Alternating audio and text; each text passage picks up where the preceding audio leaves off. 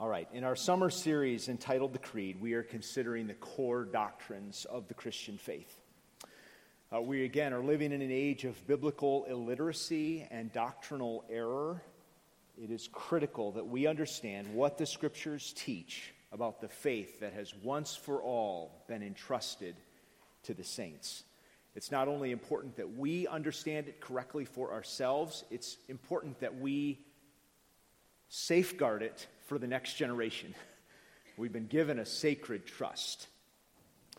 And so it's with that in mind that we've focused on these core doctrines. And in order to organize our thoughts, we are considering these doctrines through the lens of the Apostles' Creed. So we'll begin today, as we have each day of our series, by reciting the Creed together with those down through the centuries.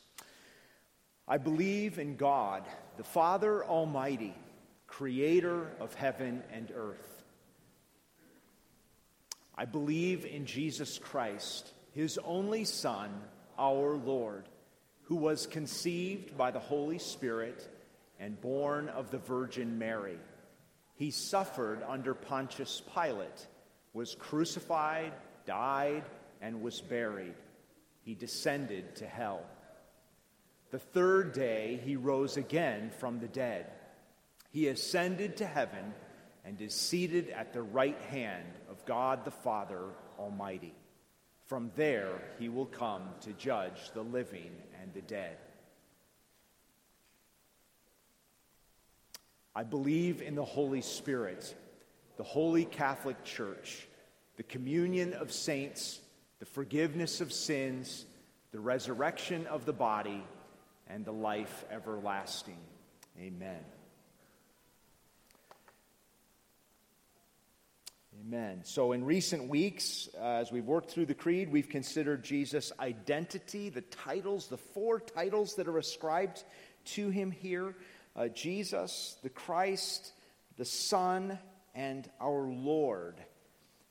We've also considered his sinless nature, that he was conceived of the Holy Spirit, born of the Virgin Mary, suffered under Pontius Pilate, was examined, interrogated multiple times, and they were unable to find any fault in him, anything deserving of punishment. Today, we will consider Jesus' work, what he did. He was crucified, died, was buried. He descended to hell. The third day, he rose again from the dead. He ascended to heaven and is seated at the right hand of God the Father Almighty. From there, he will come to judge the living and the dead.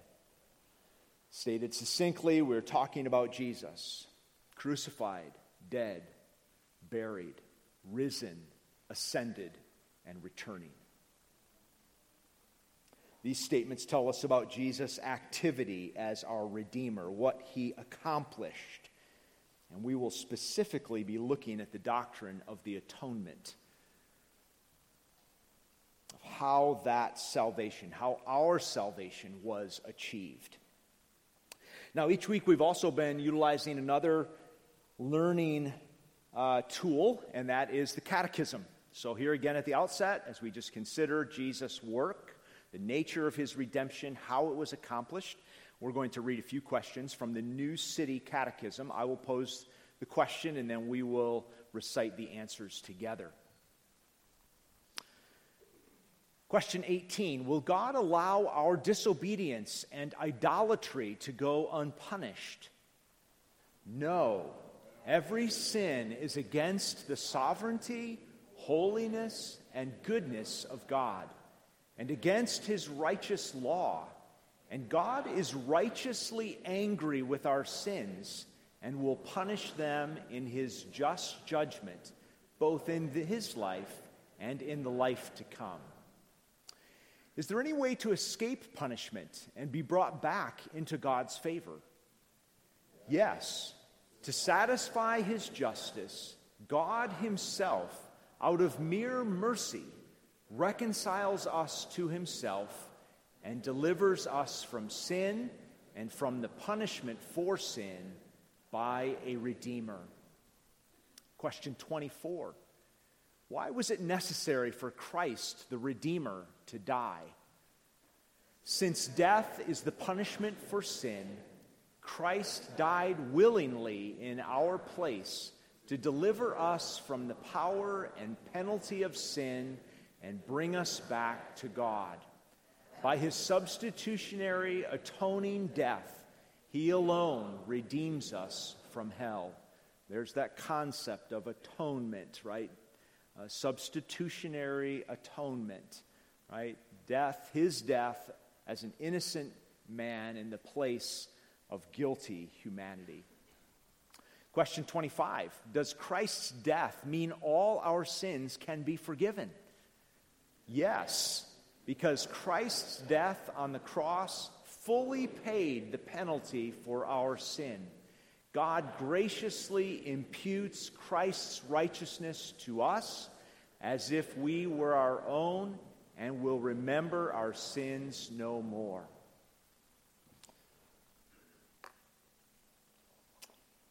All right, so as you can imagine, we have 6 distinct stages of Jesus' ministry, 6 distinct things that he accomplished or did. And so that's kind of a long outline. We're going to be moving pretty quick and just doing an overview.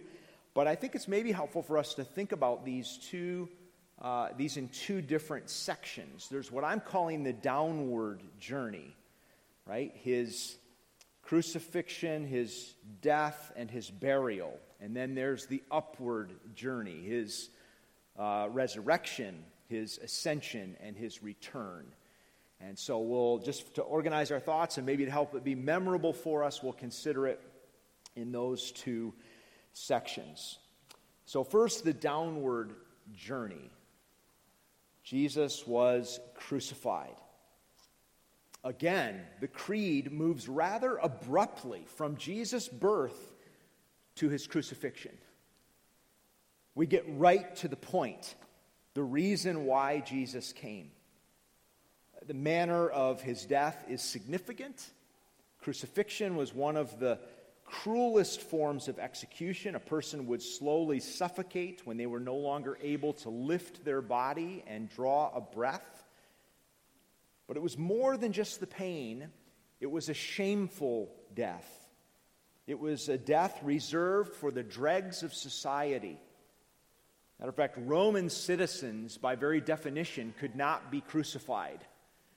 It was reserved for lower classes, for the worst of criminals.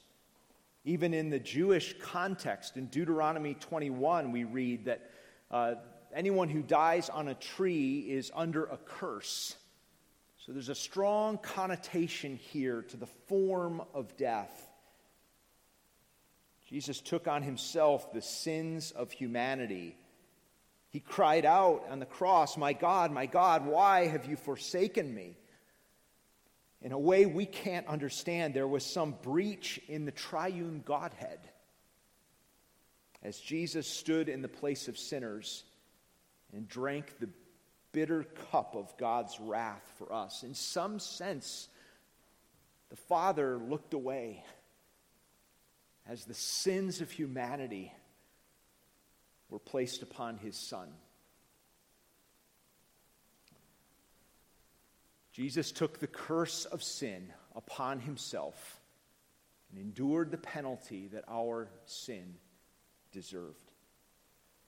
Obviously, the cross is of central importance as we read the Scriptures, not only in the gospel accounts, but in Paul's letters. The preaching of the cross, this is what we proclaim. This is our message, that Christ died for sinners.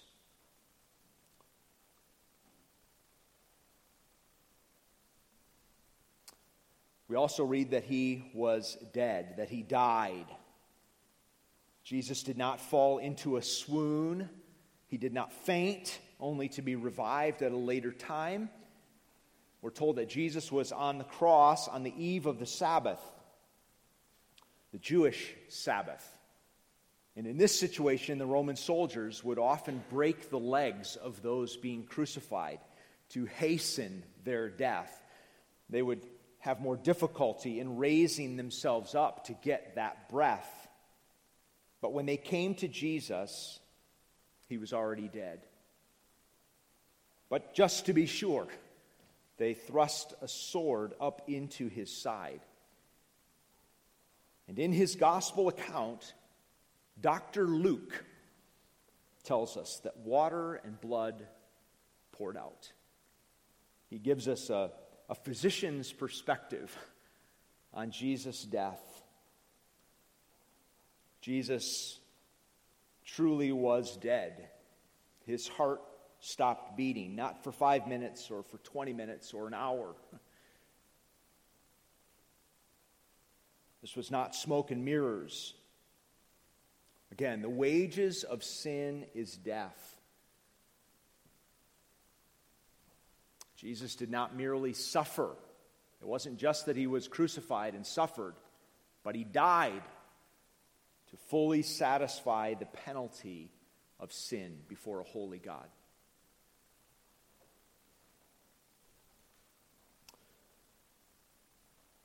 He was also buried.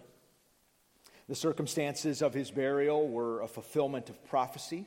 He was placed in a rich man's tomb, according to Isaiah 53. He was given a king's burial.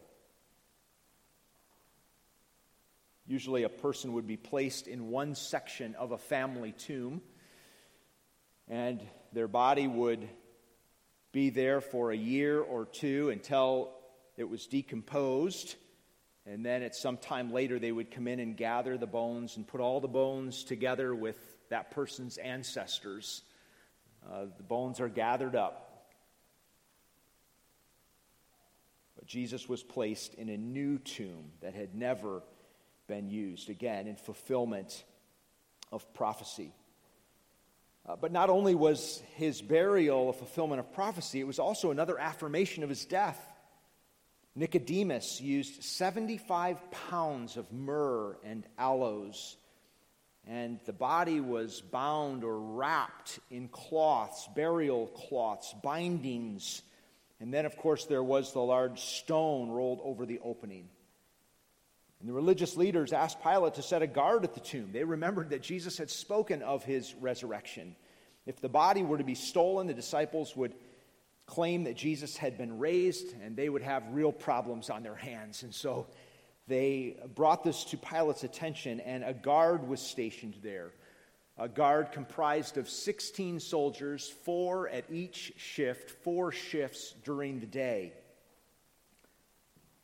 There would be no funny business, no conspiracy theories, no crazy legends, just a resurrection.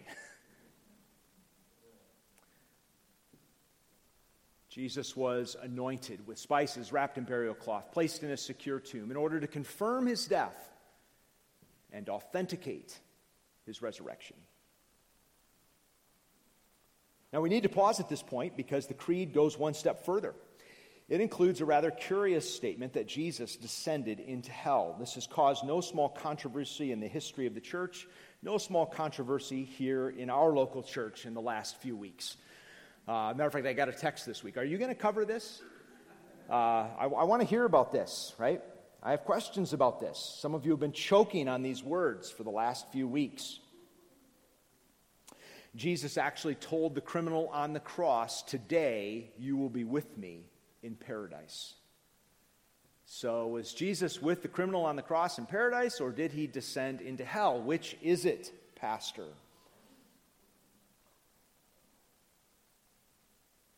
Part of the problem here is an inadequate translation. Our English version of the creed is translated from the Latin.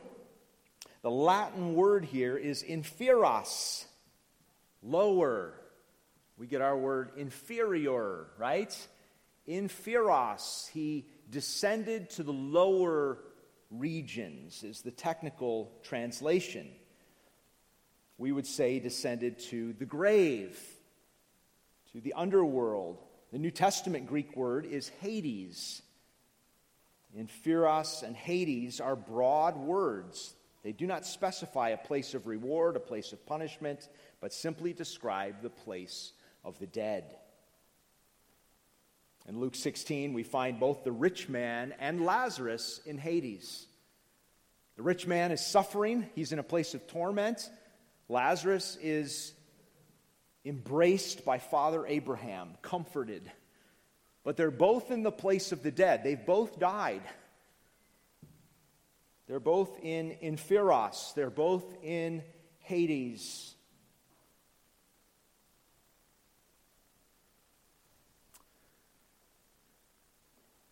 We read this in Matthew 12. These are Jesus' words. For just as Jonah was 3 days and 3 nights in the belly of the great fish, so will the Son of Man be 3 days and 3 nights in the heart of the earth. Right? Make no mistake, Jesus didn't just die physically, but he descended to the grave. He went to the place of the dead. He went to the heart of the earth.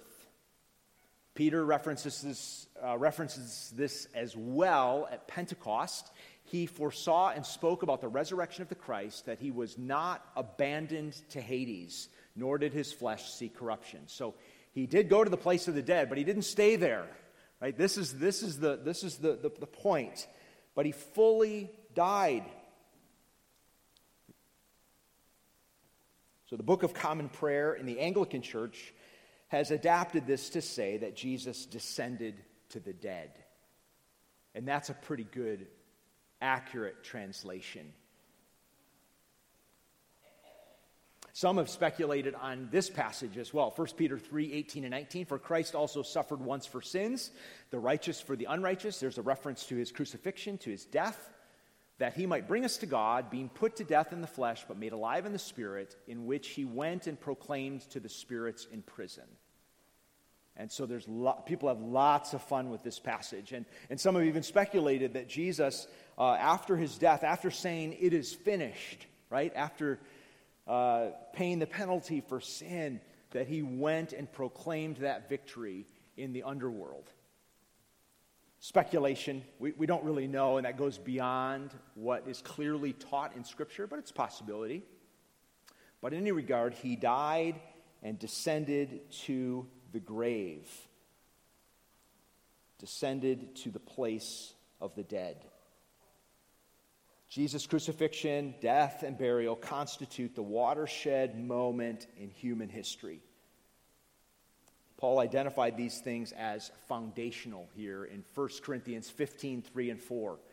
For I deliver to you as of first importance, as of utmost priority, as the main thing, what I also received, that Christ died for our sins in accordance with the Scriptures, and that he was buried, and that he was raised on the third day in accordance with the Scriptures. This is the heart of the gospel. This is the good news. The cross is not just some unfortunate demise that Jesus experienced. It was the point. It was the reason that he came.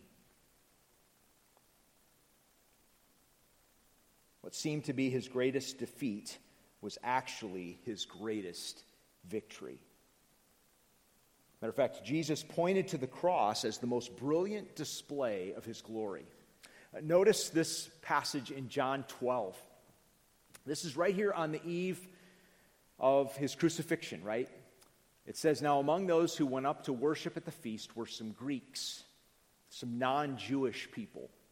So these came to Philip, who was from Bethsaida in Galilee, and asked him, Sir, we wish to see Jesus. Philip went and told Andrew. Andrew and Philip went and told Jesus. So they want to see Jesus. They want to encounter him. And Jesus answered them, the hour has come for the Son of Man to be glorified. They want to see me. I'm going to be on full display. The hour has come. And I'm going to suggest to you, he's referring to the cross. Notice what he says. Truly, truly, I say to you, unless a grain of wheat falls into the earth and dies, it remains alone. But if it dies, it bears much fruit. He's talking about his crucifixion, and he says, it is my moment of glory. Certainly doesn't seem that way to us, does it? It seems like the worst possible day in the history of the world. Wasn't that the passage in the text this morning from the kids' time? But it was the greatest display of Jesus' glory. Again, on the cross, he declared, it is finished. Paul reflects on this in 1 Corinthians 1. For the word of the cross is folly to those who are perishing, but to us who are being saved, it is the power of God. But we preach Christ crucified, a stumbling block to Jews and folly to Gentiles, but to those who are called, both Jews and Greeks, Christ, the power of God and the wisdom of God. For the foolishness of God is wiser than men, and the weakness of God is stronger than men. So what appears to be weakness and foolishness is actually power and wisdom. Angels praise Jesus here in this great scene in Revelation 5. Matter of fact, we sang the Revelation song today that brings in a lot of those images from the book of Revelation and the glory of Christ. And they sing around the throne, but notice the basis for their praise, right? They sang a new song saying, "Worthy are you to take the scroll and to open its seals, for you were slain. And by your blood, you ransomed people for God from every tribe and language and people and nation." So this was the great victory. Paul says this is where God was at his best. Romans chapter 3, he says that God in the cross showed himself to be just and the justifier of those who have faith in Jesus. So God showed himself to be just. God is holy. He is a just judge. He cannot just simply ignore sin. He had to deal with sin, and he did. He showed himself to be just, but he also showed himself to be a justifier, to be one who makes others just and holy. He made a way for us to be rescued. The cross is the whole package. We see all of God's perfections on display here. His holiness and his love. Now, what actually happened on the cross? I want to pause here for a moment and reflect on this.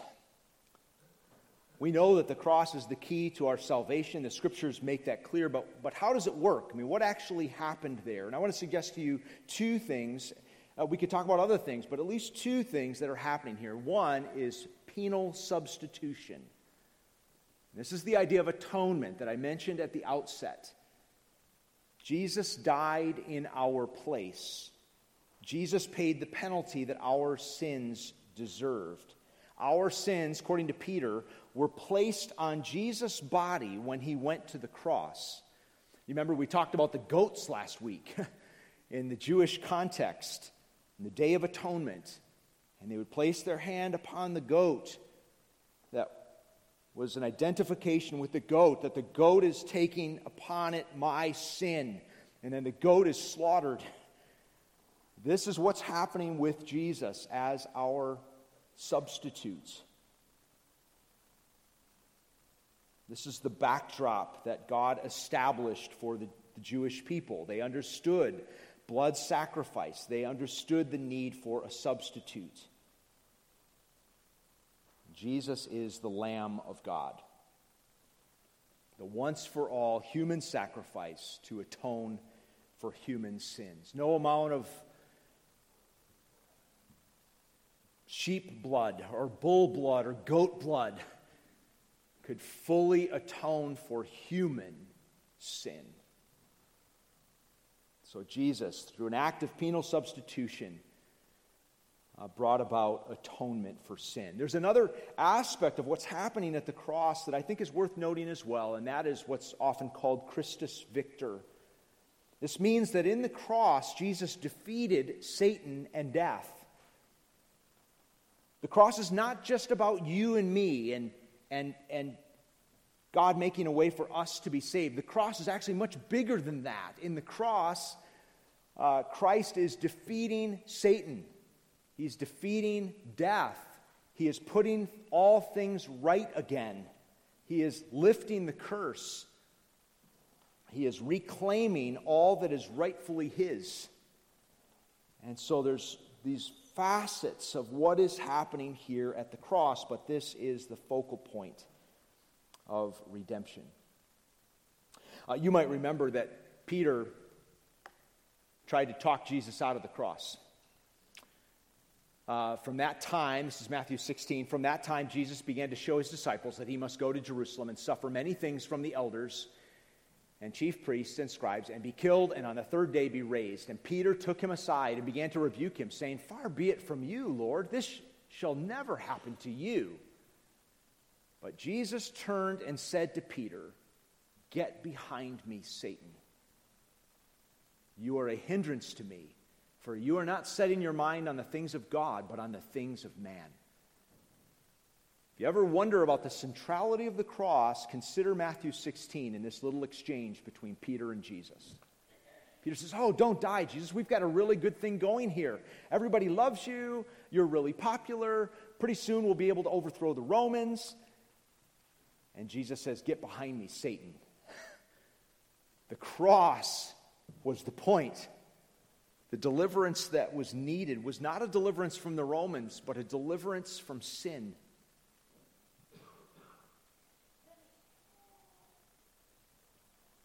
Have you turned to Jesus, my friends? Have you turned to Jesus to accept his sacrifice on your behalf? There might be some here today who've been familiar with Jesus, they've heard about Jesus, they've heard the stories, but they've never really turned to him in faith and simple trust in a recognition of their sin and their true condition before the wrath of Almighty God. Creed, the scriptures point us to Christ's death and burial as the foundation of salvation. I would also ask you, not only have you turned to the cross, have you recognized the cross, have you turned in faith to Christ, but have you embraced the pattern of the cross? Paul addressed this in his letter to the Philippians, "For many of whom I have often told you, and now tell you even with tears, walk as enemies of the cross of Christ." They walk as enemies of the cross of Christ. Their end is destruction, their God is their belly, their glory is their shame, with minds set on earthly things. We are called not only to believe in the crucified Jesus, but we are called to walk in that path. Not to exalt ourselves, not to pursue pleasure, but to humble ourselves, to serve, and allow God to exalt us in due time. That Christ is the pattern for us.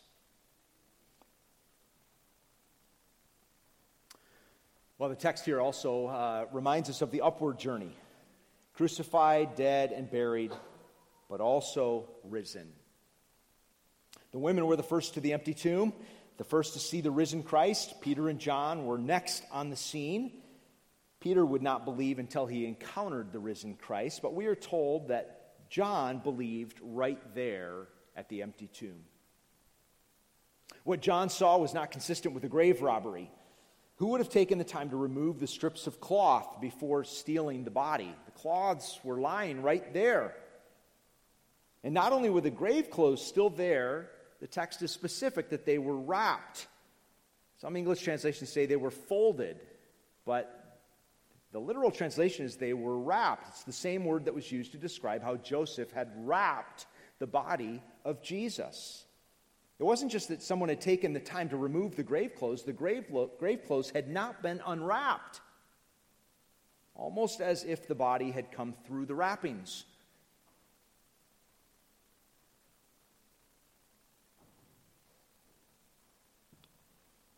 John believed, not because the tomb was empty, but because the tomb wasn't empty.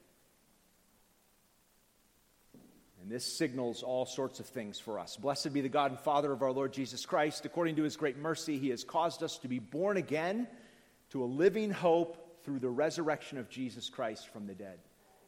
It signals new life for us.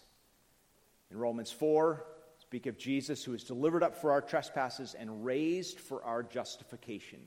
That in some sense, the resurrection was the validation. It was the indication that Christ's sacrifice had been accepted by God.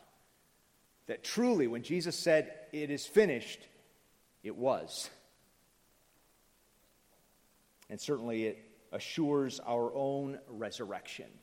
It holds the key for our own resurrection. Here is Revelation 1:18, and the living one, I died.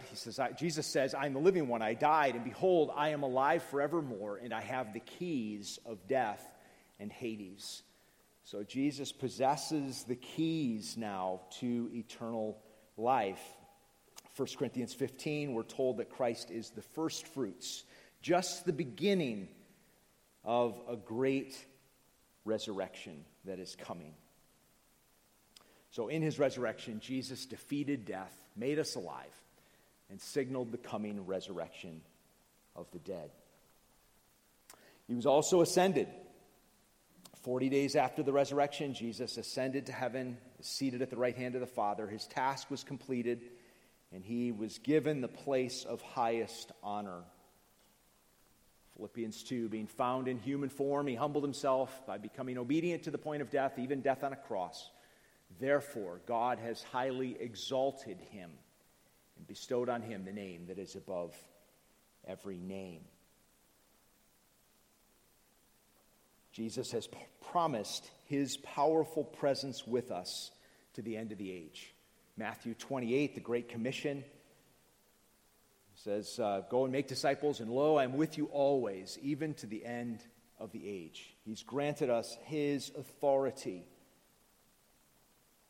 Certainly seen in Revelation chapter 1, as John sees Jesus walking among the lampstands. And those lampstands represent the churches. Jesus is present with us, granting us power, pouring out the power of the Spirit upon the church. Jesus has completed the work of redemption, has been exalted to the highest place of authority and power. And he is returning. He promised to return in power and glory. Acts 1:10. This is the scene of the ascension. While they were gazing into heaven as he went, behold, two men stood by them in white robes and said, Men of Galilee, why do you stand looking up into heaven? This Jesus who is taken up from you into heaven will come in the same way as you saw him go into heaven. Paul pronounced a blessing on those who would live in expectant spirit of his return. Now may the God of peace himself sanctify you completely, and may your whole spirit and soul and body be kept blameless at the coming of our Lord Jesus Christ. Our King is coming back. And when he will return, he will make all things right. He is coming in power and glory as the rightful king in order to establish his eternal kingdom of peace. So crucified, dead, and buried is only part of the story. There is also risen, ascended, and returning. Are you living in the power and the joy of the resurrection? We've been made alive in Christ's life. Paul prayed that we would come to know this resurrection power is available to us today. Are you living in light of Christ's ascension? He is no longer on the cross. He has commissioned us to go with his authority and to take the gospel to the nations. Are you speaking with the authority of the King? We've not been given a spirit of fear, but of power and of love and of a sound mind. And are you living in light of his return, in power and glory? Are you living a life marked by hope?